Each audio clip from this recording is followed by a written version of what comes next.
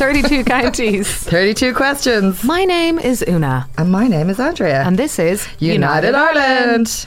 Every week we take a county and dive into an issue relevant to that county and then see where in the world it brings us. This week's county is Meath, and this week's question: is everything we know about Newgrange wrong? Happy 21st, Andrea. It's our 21st episode. I was like, Una, I did get a facial. Thank you for noticing. Anyway, the week that was, we are recording this on budget day. I mean, I always feel like the budget, it's, just monopolises all news coverage, and I understand that, but it just never really it might be like a few quid here and there gone or more. I like just paying attention to what they're investing in arts and stuff like that. Yeah. I just can't get into it. I just think it doesn't affect anyone ever, apart from people who it does. Great insight. Wow. But wow. You know what Thanks, it does? Pascal. I was reading about the fiscal rules yesterday that they can't actually make very many big changes. So that's why it just feels a little bit underwhelming, maybe. Potential. Relevant to our Meath episode this week, there was a piece about the survey that was done on commuters, people who commute to Dublin to work, and how 40% of them would take a pay cut to work nearer home. And 16% of male commuters leave home before 6 a.m.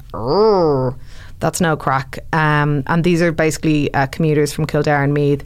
The average journey time for commuters in counties Kildare and Meath travelling to work in Dublin is 1 hour and 9 minutes. This is why we need to take whatever money the EU gives us for like Brexit aid and just build loads of high-speed trains everywhere.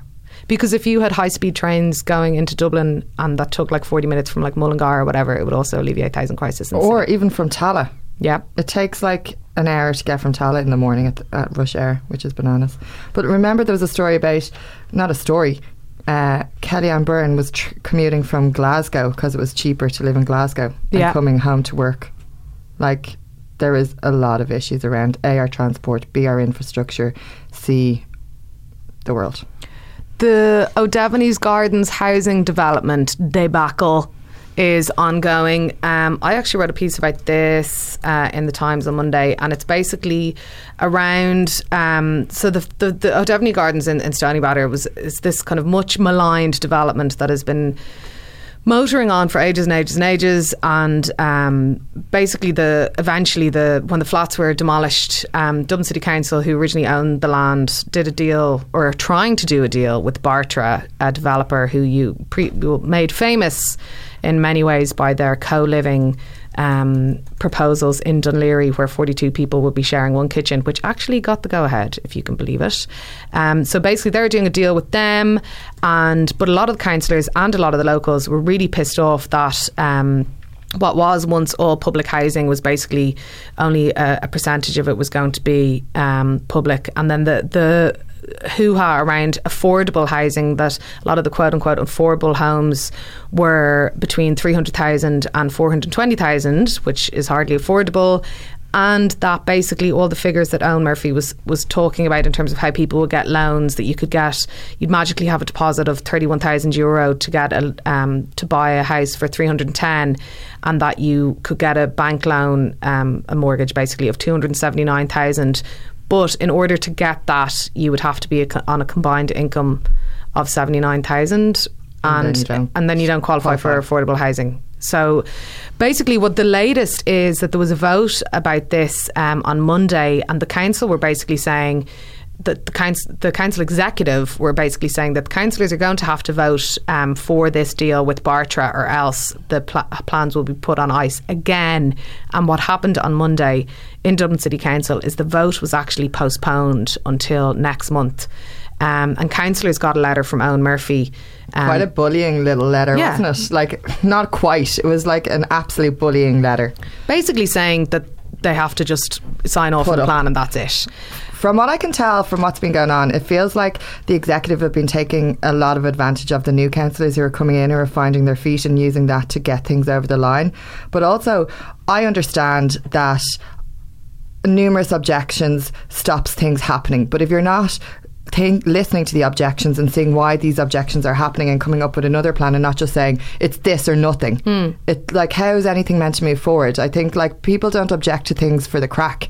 There's obviously warranted reasons behind it. So come up with solutions and not just say do this or nothing's going to ever happen. Yeah, it's just not the way to go about things at all. And when you think about it, okay, of course there are issues around entire housing developments just being social housing or just being public housing, and there is a way to do a better mix that improves the community in general. But this was public land, right? It was owned by the council, and Bartra have been contracted to build 768 houses and apartments, mostly apartments, the biggest portion of which are 1-bed, 2-bed apartments, right? 411 of those are going to be sold privately by the company.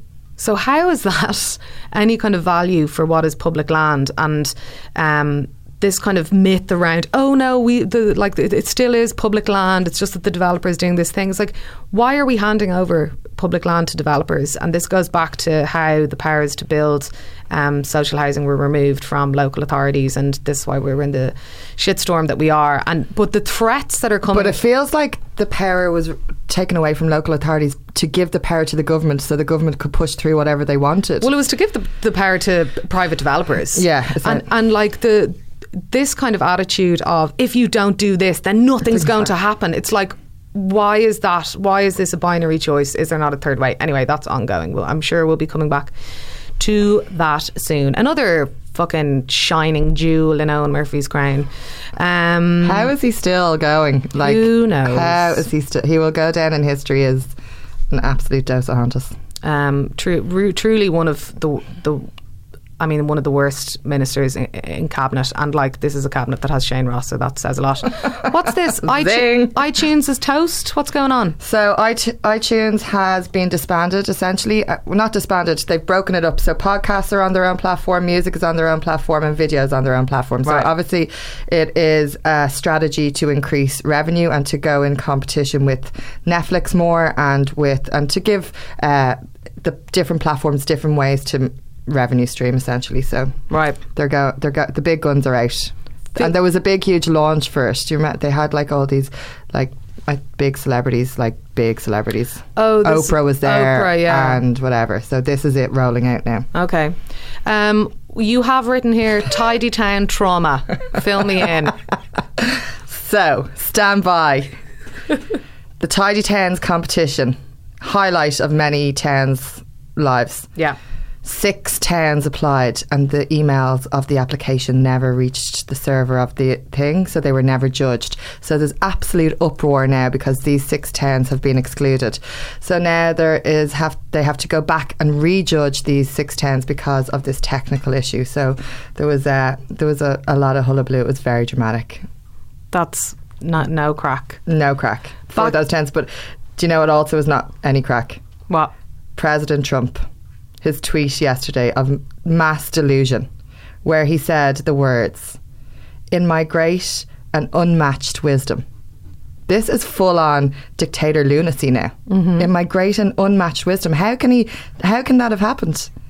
Because that's just what he does all the time. But I just can't cope with it. I just can't. Yeah, I can't do. I mean, I'm kind of off Twitter at the moment, but I can't. In my great and unmatched wisdom.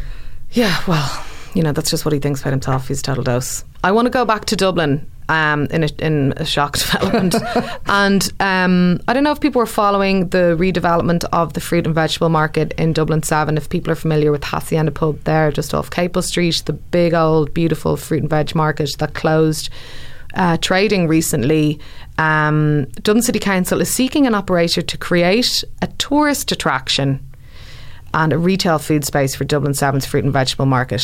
The mind boggles as to so much discourse around how markets can be developed in the city, something that basically the council has just sat back and done nothing on for decades, and that we need places where communities can actually utilise the existing structures within their space, in their neighbourhoods, and the council turns around and it wants part of this to be a tourist attraction. What about people who live in the city, please? And also, I just don't understand why DCC are so afraid to do absolutely anything themselves.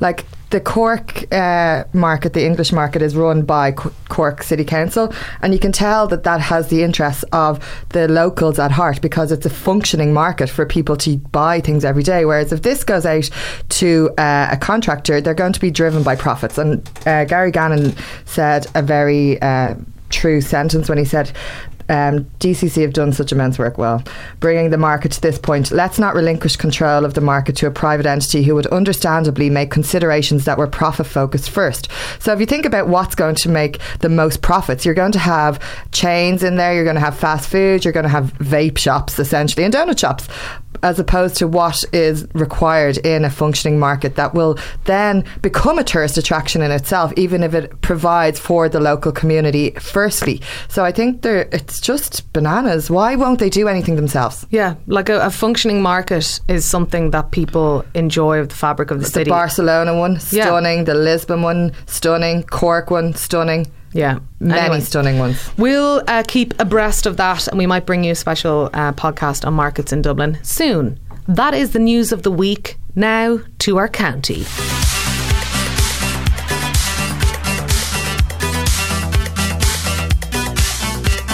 Hit me with the Meath facts. Bum, bum, bum. Population 195,044 personas. Lovely. The Irish name of County Meath is, oh my God, my Irish is coming on leaps and bounds, Cuntinamee, and the literal meaning being the middle. Like Malcolm. The county is drained by the River Boyne. I think that's such a beautiful turn of phrase, like the county being drained by the River Boyne. It kind of, when you go back to flooding plains and all that thing, that we have nature intact that does the jobs that we're trying to do. We don't need to build concrete walls around rivers, etc., etc. That's another episode, isn't it? Yep. County Meath also has the only two Gaeltacht areas in the province of Leinster at Rathcarn and Ballagib. There you go. Yeah. Isn't Blonde and Cuffy from Rathcarn? And the Cuffys, aren't they from Rathcarn? I am not familiar with her location, but I am very familiar with her and I love her. Yes. Big up Blonde. Trim Castle is Ireland's largest Anglo-Norman castle, but more importantly, it's also the place where the film Braveheart was shot. Done. Oh my God, I've just looked up Blonde Cuffy's Wikipedia page, and she was born in Canada. Oh, with that red hair. Yeah. Wow. But I think she is. Oh no, yes, she was raised in the Gaeltacht of Rathcarn, County Meath. There you go. Can I just say one thing about Trim? No. Can I just say no? Okay, fine, go. Trim Castle is really haunted. Wow, what a great insight in. Thanks a million for sharing that with us. Any other facts you've got there? No. Cool.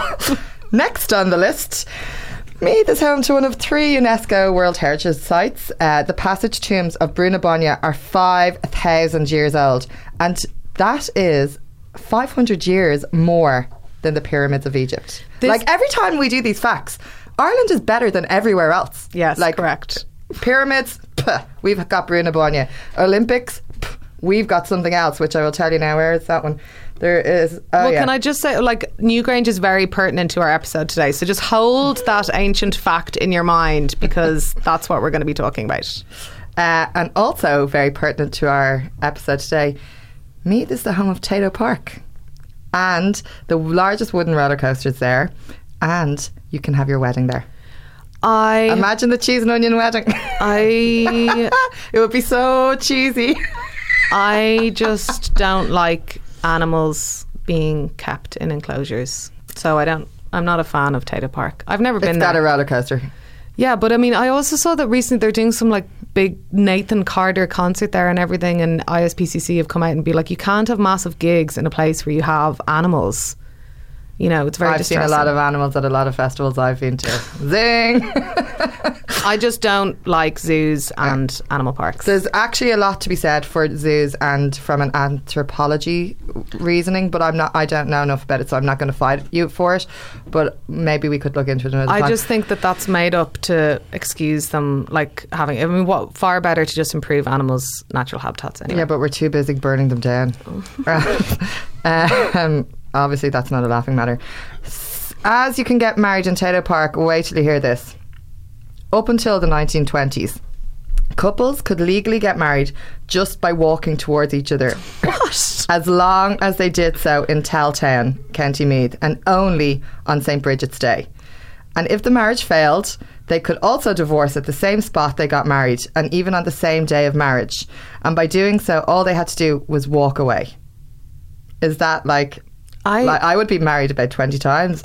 The custom... No, I actually wouldn't. I take that back. I don't want to get married. The custom was based on an old Irish Brehon law which allowed for temporary marriages to happen. Now, obviously, it's been outlawed since. But maybe that could have been brought up in the divorce referendum. Maybe it would have gone a bit faster. Yeah, Catholicism kind of destroyed all of our Brehon and also Druidy vibes.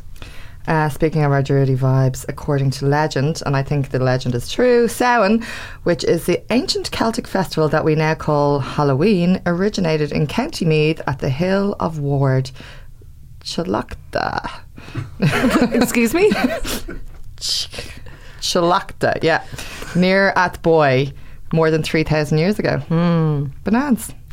I'm a big Halloween fan. I actually think like autumn, Halloweeny, Octobery vibes it's my favourite part of the year. Oh no, absolutely not. Give me the sun. No, I like the bluster and the leaves changing and all the sense of spookiness. That's my vibe.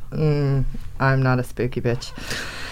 Meath is known as the Royal County because many centuries ago, High Kings of Ireland came to the Hill of Tara, your favourite place, in the centre of County Meath to be crowned in elaborate kingship rituals. Like the absolute glamour that was going on in Meath. It's so not witchcrafty. It's just so gorge. Like crownings and mystical shit. Yes, very much so. Ireland's version of the Olympic Games, the Great Éineacht, took place at Toltown, also known as Telltown in English. I'm just bouncing from English to Irish all the time these days. It's just I just can't help it. Sorry. It's located halfway between Kells and Navan, and for over 3,000 years it happened. And mythical young warriors tested their strength and prowess. That sounds hot. In a medley of their usual events like wrestling, boxing, chariot racing, swimming, horses through the river at dawn. That sounds shit. And sham aquatic fights. Wow. What is a sham aquatic fight? So, actually, I'm glad you asked that. A sham aquatic fight... Probably should look that up. No idea. I would say if the word sham... maybe a fake... fight in the water. Hang on, you have here an artificial lake was created showing how seriously the games organisers took their responsibility. Oh right, okay, so they basically dug a lake. They built the sham lakes to provide for these proper sporting facilities. So this is like a precursor to synchronised swimming, basically, is what you're saying. I am not saying that. I feel like they were having these maybe it's like mud wrestling or something. But in the water. Who knows? Maybe we'll have a look into that. We all know Newgrange is the oldest known deliberately orientated structure in the world. So that means that it's aligned to dawn at the winter solstice on December 21st. I would sweat to go to that. Have been to Newgrange a bajillion times because I love it. And I know obviously maybe was 15 or 20 years ago that they closed off the actual tomb to visitors. But before that, I used to go all the time and into the tomb. Yeah, stop it. Yeah, and it's really amazing, and it's just I just think it's so fab. So we're so actually #blessed. I can't get over how wonderful Ireland is. Yeah. I love these facts. It's literally made me be the most in love. I might start sending Valentine's notes to Ireland. Genuinely magical place. I love Newgrange. I love around the Hill of Tara. I love Nouth and Douth. I love all the Boyne Valley. I think it's fab. And here's some places I love. I'm only joking. Also really good honey around there as well. Do you know what also is quite magical? What? There's well, it's not there anymore, but there was a house called Muff House in Nobber. And that ends our fact. No, it doesn't. I've one more. This is actually nothing to do with Meath, but I came across it when I was looking for facts. Do you know, apparently, the windmills in Ireland are the only windmills that go anti-clockwise. All the other windmills in the whole world go clockwise. Are our turbine ones? Like the ones for generating electricity? No, just windmills. And why do they go? Nobody knows. Weird. See? It's something to do with the mystics and druids and Hill of Tara, and I'd say it's probably something else, but anyway, windmills, who knew? Awesome. Can we play some Clonards there? Can we play Newgrange by Clonards?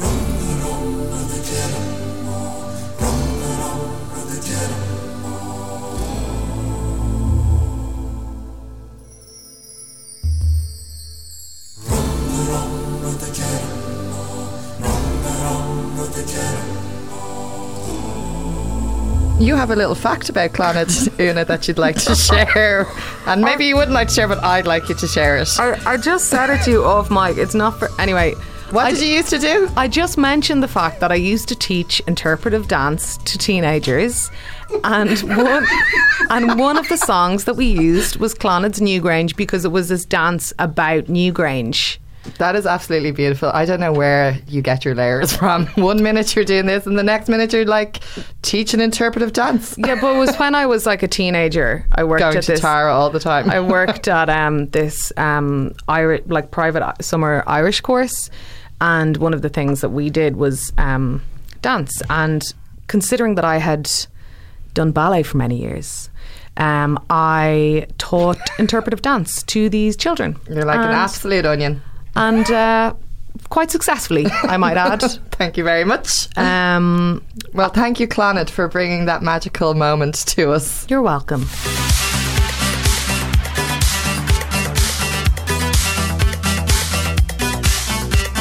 Our county rep this week is Trevor O'Shea from Body Tonic. But instead of him just saying a little spiel about Meath in this podcast, we are giving you an entire bonus podcast with an interview with Trev, who rarely gives interviews. So we're going to be talking about all of the discourse around creative cultural space and social space and clubs and bars and all that kind of stuff in the city with Trev. And he's going to be shedding light on the hoo-ha around the show and what happens for Body Tonic next. So that is an entire bonus podcast for all of our Patreon supporters. If you want to listen to that, please support us on Patreon, patreon.com/United Ireland. Go Meads! Okay, so this week's county is Meath, and we're asking whether everything we know about Newgrange is wrong, or at least different. I want you to cast your mind back now to last summer, scorching weather, and in many parts of the country, scorched earth. It's in this context that two men, Anthony Murphy of Mythical Ireland and the photographer Ken Williams, made a discovery that shook the world of archaeology. Newgrange is, of course, already an internationally famous site of huge significance, but it turns out we don't know the half of it. On July 10th, 2018, a huge monument was discovered on the UNESCO World Heritage Site, described as the find of the century. This has coincided with the rethink about the scale of structures at Newgrange, with over 70 potential new monuments reported to the National Monument Service last summer. So to chat about this, we are delighted to talk to one of the people who discovered the largest of these, a massive henge on the Brú na Bóinne site, Anthony Murphy. How's it going? Oh, how are you? I'm great. Tell us a little bit about your own background, Anthony. Yeah, I have a huge interest in astronomy, and I also have a huge interest in ancient history and the archaeology of the Boyne Valley. About 20 years ago, over 20 years ago now, I teamed up with a local artist, Richard Moore, and we started researching the monuments and the alignments and the astronomy, and wrote a book together called Island of the Setting Sun. And since then, I've sort of just become more and more enthused and energised about the whole landscape and all of the myths and the astronomical connections. And I've actually just recently completed my 7th book. So you could say that it's kind of really grabbed me, you know. And what drew you to Newgrange, and what did we know about it, and I suppose in astrological terms, let's say, and all the alignments at solstice and all that before last summer? Well, we knew a substantial amount because the complex of monuments that's there at Brú na Bóinne was designated a UNESCO World Heritage Site in the 1990s, in 1993, I think. And of course, there were extensive excavations of Newgrange, and especially at Knowth. The excavations at Knowth lasted for 40 years. And so a huge amount was revealed. But I suppose what we knew about the place was that it was incredibly complex, it was huge, that these were the grandest and most lavishly decorated stone monuments in Ireland, some of the largest in Europe and the world. And we knew it was an impressive landscape. We knew that Newgrange had this very special alignment where on the shortest days of the year the rising sun casts its light into the central chamber there. Something that was hinted at in the mythology of the site long before the excavations and the restoration. But what last summer demonstrated to us was that there was a whole complex of slightly later monuments late Neolithic monuments, and a great deal of these were perhaps made from timber and, had ditch sections dug out of the earth. In other words, they were the type of monuments that, although they were massive when they were standing, they were transient and they didn't last. And so no surface trace remains of some of these monuments. And so just when you thought, that the landscape had been studied thoroughly and completely, along come these two guys with their drones and find a whole load of stuff that we never knew was even there.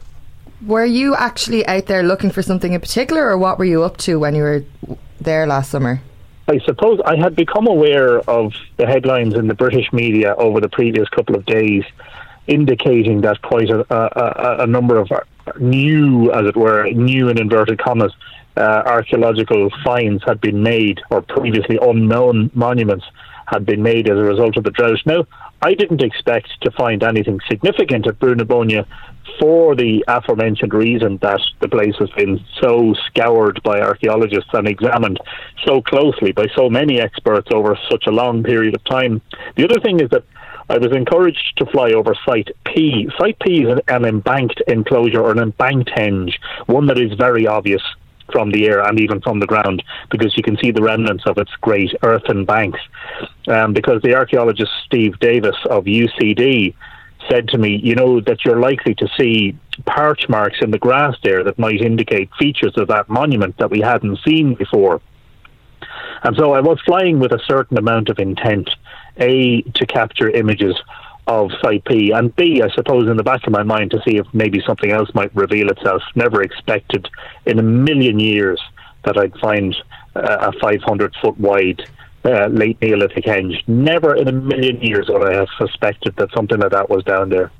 Can you describe what you were thinking when you actually saw this footage, and did you realise straight away what you'd stumbled upon? It's funny, because in the first few moments, and I've tried to relay this, I have a new book about the discovery, which is due to be published. It's coming out this month, actually, at the end of October, called Drone Henge, which is the name that this monument has been given by the popular media in the days after the discovery. So first of all, I see it, and I blurt out the words, "What the hell is that?" And I fly the drone towards it. And in those first few moments of disbelief, I'm thinking, this is something like, where a tractor has driven around in a circle in a field and revved up its tires to leave rut marks in certain places because of the segmentation of the circle. And then I thought, maybe there was a circus down here and a big top was put up there and left its imprint. And I was even perhaps momentarily thinking, is this one of these crop circles that you find a lot of in the UK? But within, I suppose, 5 or 10 seconds of having first seen it, as I flew closer to it, I realised it was actually a standing crop. I mean, this isn't a crop that had been flattened or damaged. And I think pretty quickly then, within probably 30 seconds to a minute, having drawn Ken's attention to it, with the both of us now flying over, capturing images of it, I think we both realised that the only likely explanation for this was something like a henge, because that would be the only thing that would be big enough. You don't get 500-foot wide ring forts, for instance. You don't get 500-foot wide Bronze Age barrows, which are the sorts of monuments that you could discover, because there's so many of them that were ploughed out over the years and hidden away. So yeah, I suppose within a very short space of time, less than a minute after having first seen it, I think we both realised that this was a henge, and in that case, very ancient, very large, and of course, in the context of Brúnaborna, a very significant discovery. Could you tell us what these monuments were used for back in the day? Yes, that is the question, and it's a question that I'm exploring in the new book. I'll give you the best guess, and the best guess is that these were arenas. Arenas for, now, archaeologists will use the word ritual, and sometimes when an archaeologist says ritual, it means, well, we haven't a clue what went on in there. I have taken some educated guesses. The mythology of Newgrange suggests they might have been sporting arenas. Now, we know that there are sites mentioned in the old Irish manuscripts, and the old Irish myths, called Éanach sites, Oenach. And these were places where great assemblies were held at a particular time of the year, most of them at the harvest, at Lunasa. So Éanach as a fair, is it? Yeah, exactly. These are historic events, but the archaeologist or the anthropologist Ronald Hicks of Ball State University in Muncie in Indiana in the States suggested in his work that Éanach sites possibly go all the way back into prehistory, and that in fact what we're looking at is a ritual gathering space where huge numbers of people came to partake in a fair around which there were lots of different events. There may have been, political events. There may have been trade, as you say, like a fair, and then sporting and entertainment. Now, what form that took is open to question. But one of the possibilities with Dronehenge and several of the other henges in the Boyne Valley is that, there were huge numbers of people spectating at whatever took place in the centre of those monuments. They're clearly designed with crowds in mind, which makes them very different to the passage tombs, which are these enormous monuments, but they only have this very confined, intimate space in the interior. I mean, you can only fit comfortably 10 or 12 people into the chamber of Newgrange, but if you wanted to hold a big event with a big audience, you could fit a couple of thousand people in to the interior of one of these great henges. What we're looking at is the likelihood that these were areas where crowds gathered in its simplest form. That's how we can describe it. The intimate details of what took place there, we can only guess at. What do we know about the recreational activity of, I don't know what you call people, is this like druids? Is that a term that would make sense about the people who are hanging out at Newgrange? What do we know about the recreational activities, or what sporting activities were they be, or was it just like a giant party that they were having? Well, we know very little because we're dealing with structures that are between 4,500 and 5,000 years old. Unfortunately, we don't have writing from the period. We can't say for certain whether mythology contains information about Neolithic happenings. We rely on the archaeological record to tell us what little we know about those times.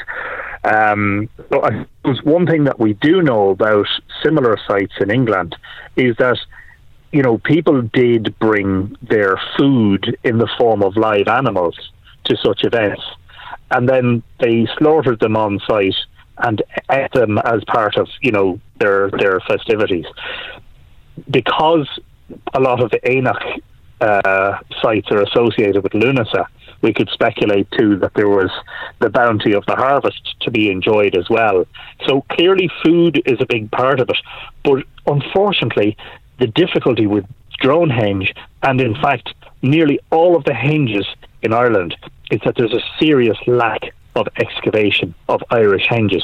Therefore, we are seriously hindered in our interpretation of them. We rely, by and large, on the results of excavations from across the water. Only one henge out of a possible dozen henges, there are possibly as many as 12 at Brunabonia. Only one was excavated, and that was the Monk Newtown henge in the 1970s, and it was a rescue excavation because there was some sort of a building being put on top of it, and so we have very, very sparse evidence as to what took place. So a great deal of what you'll see written about these sites is speculative. Well, it sounds to me that they were just all having great big raves, if you ask me. But tell me this, how come the hot weather exposed all the findings? Well, that's a very pertinent question, because without that drought, we may not have made the discovery. The circumstances, I suppose, are very serendipitous. what happens is if you dig a hole in the ground, and so Dronehenge, we think, without excavating it, we think consists of two sets of inner circles, broken ditch markings, surrounded by two rings of giant post holes, which we suspect supported timber posts. If you dig a hole in the earth for a trench or for a post hole, and you leave it and say there's a big timber post in the hole, and it rots away, and over time, the hole fills in. It fills in with organic material mostly. And so the soil constituency is different to the surrounding soil. It's a different density. And then it has a different moisture retention rate. In the case of the drought, we had almost, at that stage, by 10th of July, there was no rain in May or June. So we had over 2 months without rain in the Boyne Valley, without any significant rain. I think it was I don't remember any rain falling during that period. Well, what happens is that the crops are basically drying out for lack of moisture. But the ones growing over these filled-in archaeological features, their roots go a little bit deeper, because that soil, as I said, it's perhaps made of a slightly different, it has a different composition, it has more organic material, and it retains the trace moisture in the earth that little bit more efficiently than the surrounding soil. So the crops growing above the archaeology tend to be a little bit greener and a little bit healthier. The result of that is, from the air, in a drone photograph or video, there's a contrast in the colour and the health of the crop, revealing features that are actually beneath the surface, although the image that you're seeing is a contrast in the crop for maybe four feet or so above the ground. It's really an extraordinary process. Archaeologists call them crop marks, and crop marks have been used to discover previous unknown monuments for decades, since the earliest archaeologists who took to the air in aircraft, in previous decades. Now, thankfully, we have a much cheaper way and a much safer way, I suppose, of getting into the air with the drones and having a look down. So essentially what you're seeing is a contrast in the colour and the health of the crops. And this is what we saw as well around the kind of the World War era signs in Dalkey and Wicklow and stuff like that as well, right? They kind of just came to the surface when the drought happened last summer. Well, actually, in that case, it was a slightly different process, because that sign, I think, had been covered with gorse, right. These furze bushes, and what had happened was there was a fire. Because of the drought, because of the heat, everything was tinder dry, and because all the scrub was burnt away, the sign became revealed again. The drought is still responsible, although a different process in that case. What else is out there in the Boyne Valley around Newgrange that you think could be unearthed or discovered in the coming years? I have to be honest, at this stage, I don't think there could be too much else, but one never knows. So this summer, Steve Davis from UCD and an international group of archaeological researchers revealed that they had found up to 40 monuments in the vicinity of Newgrange using geophysical techniques, ground penetrating equipment, without actually having to dig the earth.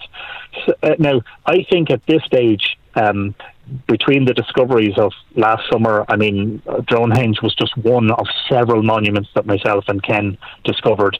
And between the work that's going on with the geophysics, I don't think there's room for much else to be revealed. However, I'm never say never, The possibility is certainly there that something else. And probably people said there was nothing there before your discovery, so you never know. There was just no indication on the surface that there was anything there. There's absolutely no surface trace of it, which is extraordinary, because the one next door to Dronehenge, LP2 it's called, it was revealed during LiDAR surveys about a decade ago, and it showed the tiniest blip on the landscape that led archaeologists to investigate it further with geophysics, and then they found the remnant of this henge. But Dronehenge, when you look at the LiDAR, there's just nothing there that says there's a huge monument beneath the surface. It really is extraordinary. Finally, Anthony, and congratulations on all your amazing discoveries. It really is kind of incredible, you know. But I was just wondering if you think that what happened last summer puts a different lens on Newgrange. As you said previously, you know, the passage tomb aspect of it, which is extraordinary in itself, felt very limited. And it does seem that with your discoveries, a different lens is on Newgrange now as a much more social kind of place. Yeah, I think that's a very good summary of, you know, how this changes things. I mean, we already knew that there were several henges in the Boyne Valley, but we didn't know that there was this vast late Neolithic complex of monuments. Now, the mythology hints at it, because in the Tuchmark Etain, which is the wooing of Etain, Alkmaar is one of the chief deities, and I suppose you could consider him in some ways a king, a prehistoric king, is described as being on top of Newgrange, looking out upon the landscape of Brunebonia and watching the boys at play in the playing fields, you know. And this gives me a sense that somebody in the late Neolithic, more than 4,500 years ago, standing on the sort of flattened platform on the top of Newgrange, almost as if it was designed to be some sort of a viewing platform, would get this tremendous view out over the terraces of the floodplain of the Boyne, in the bend of the Boyne, looking down towards the river, and would have beheld a vast complex of monuments. And I have to add that that vast complex of monuments did not spring up out of the ground. That complex has to have been built by human beings.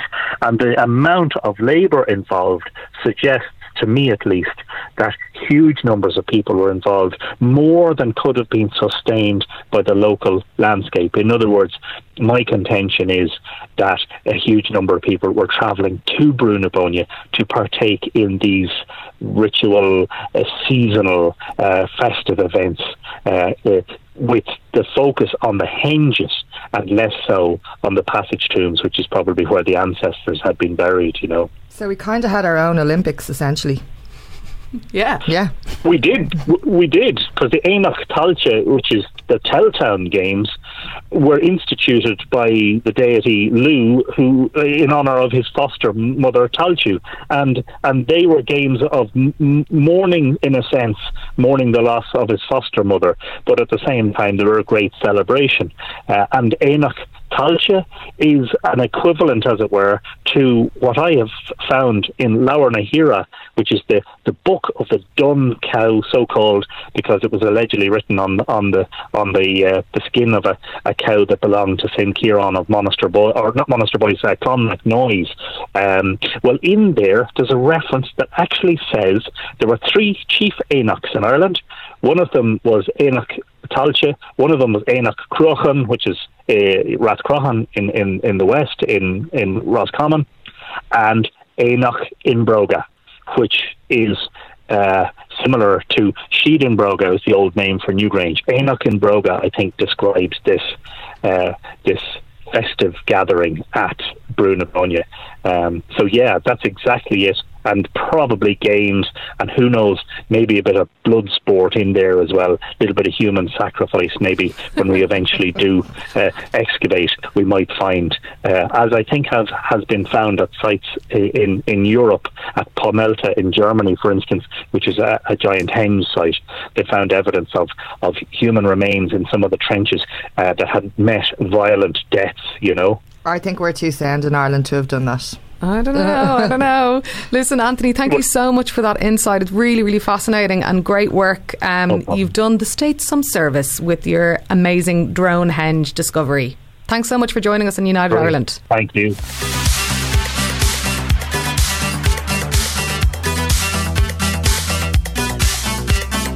Anthony's book Drone Henge is out on Liffey Press at the end of the month, just in time for Halloween. Nice sound vibes. And you can also keep up with his work on mythicalireland.com.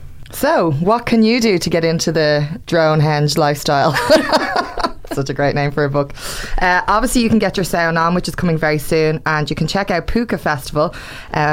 which is pucafestival.com, and that is a new festival that is happening around the country, but this one is happening in Meath, so get on it. It looks like it's going to be absolutely whopper. There's loads of artists who are going to be playing and spooky goings on. Yeah, it's happening in Athboy, Drim and Drogheda, so there's loads of ghosty, sowny, Halloweeny stuff, and I'm really glad that we're reclaiming Halloween as we invented it. Irish people. We did. It's in our facts. I can't wait. You can get back in touch with your Druid roots by visiting Newgrange, Nouth and Douth, etc.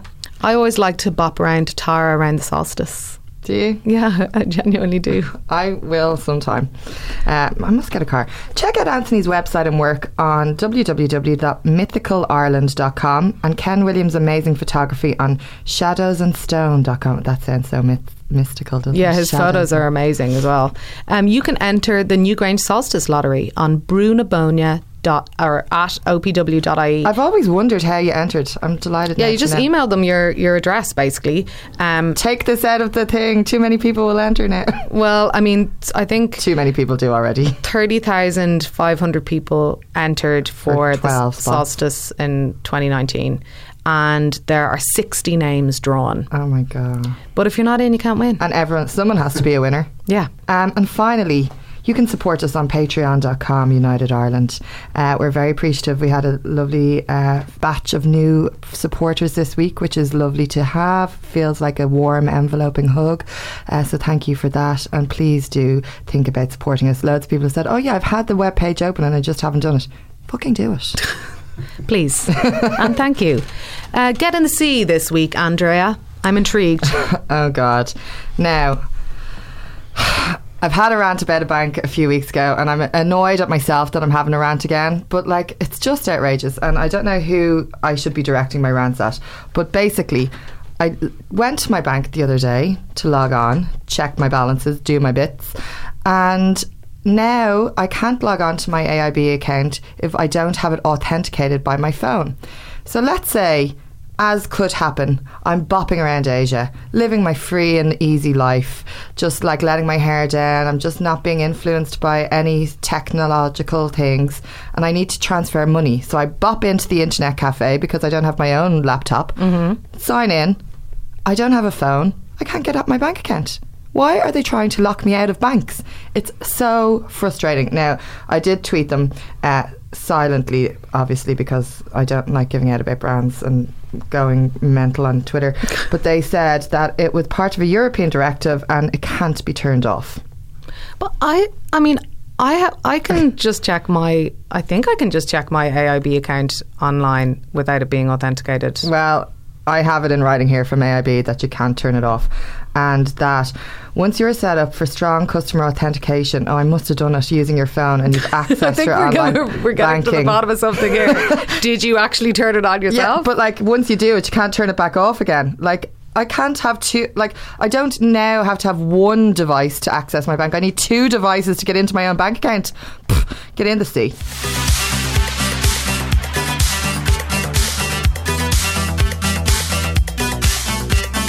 Fave bit. Stop it. Everyone stop laughing.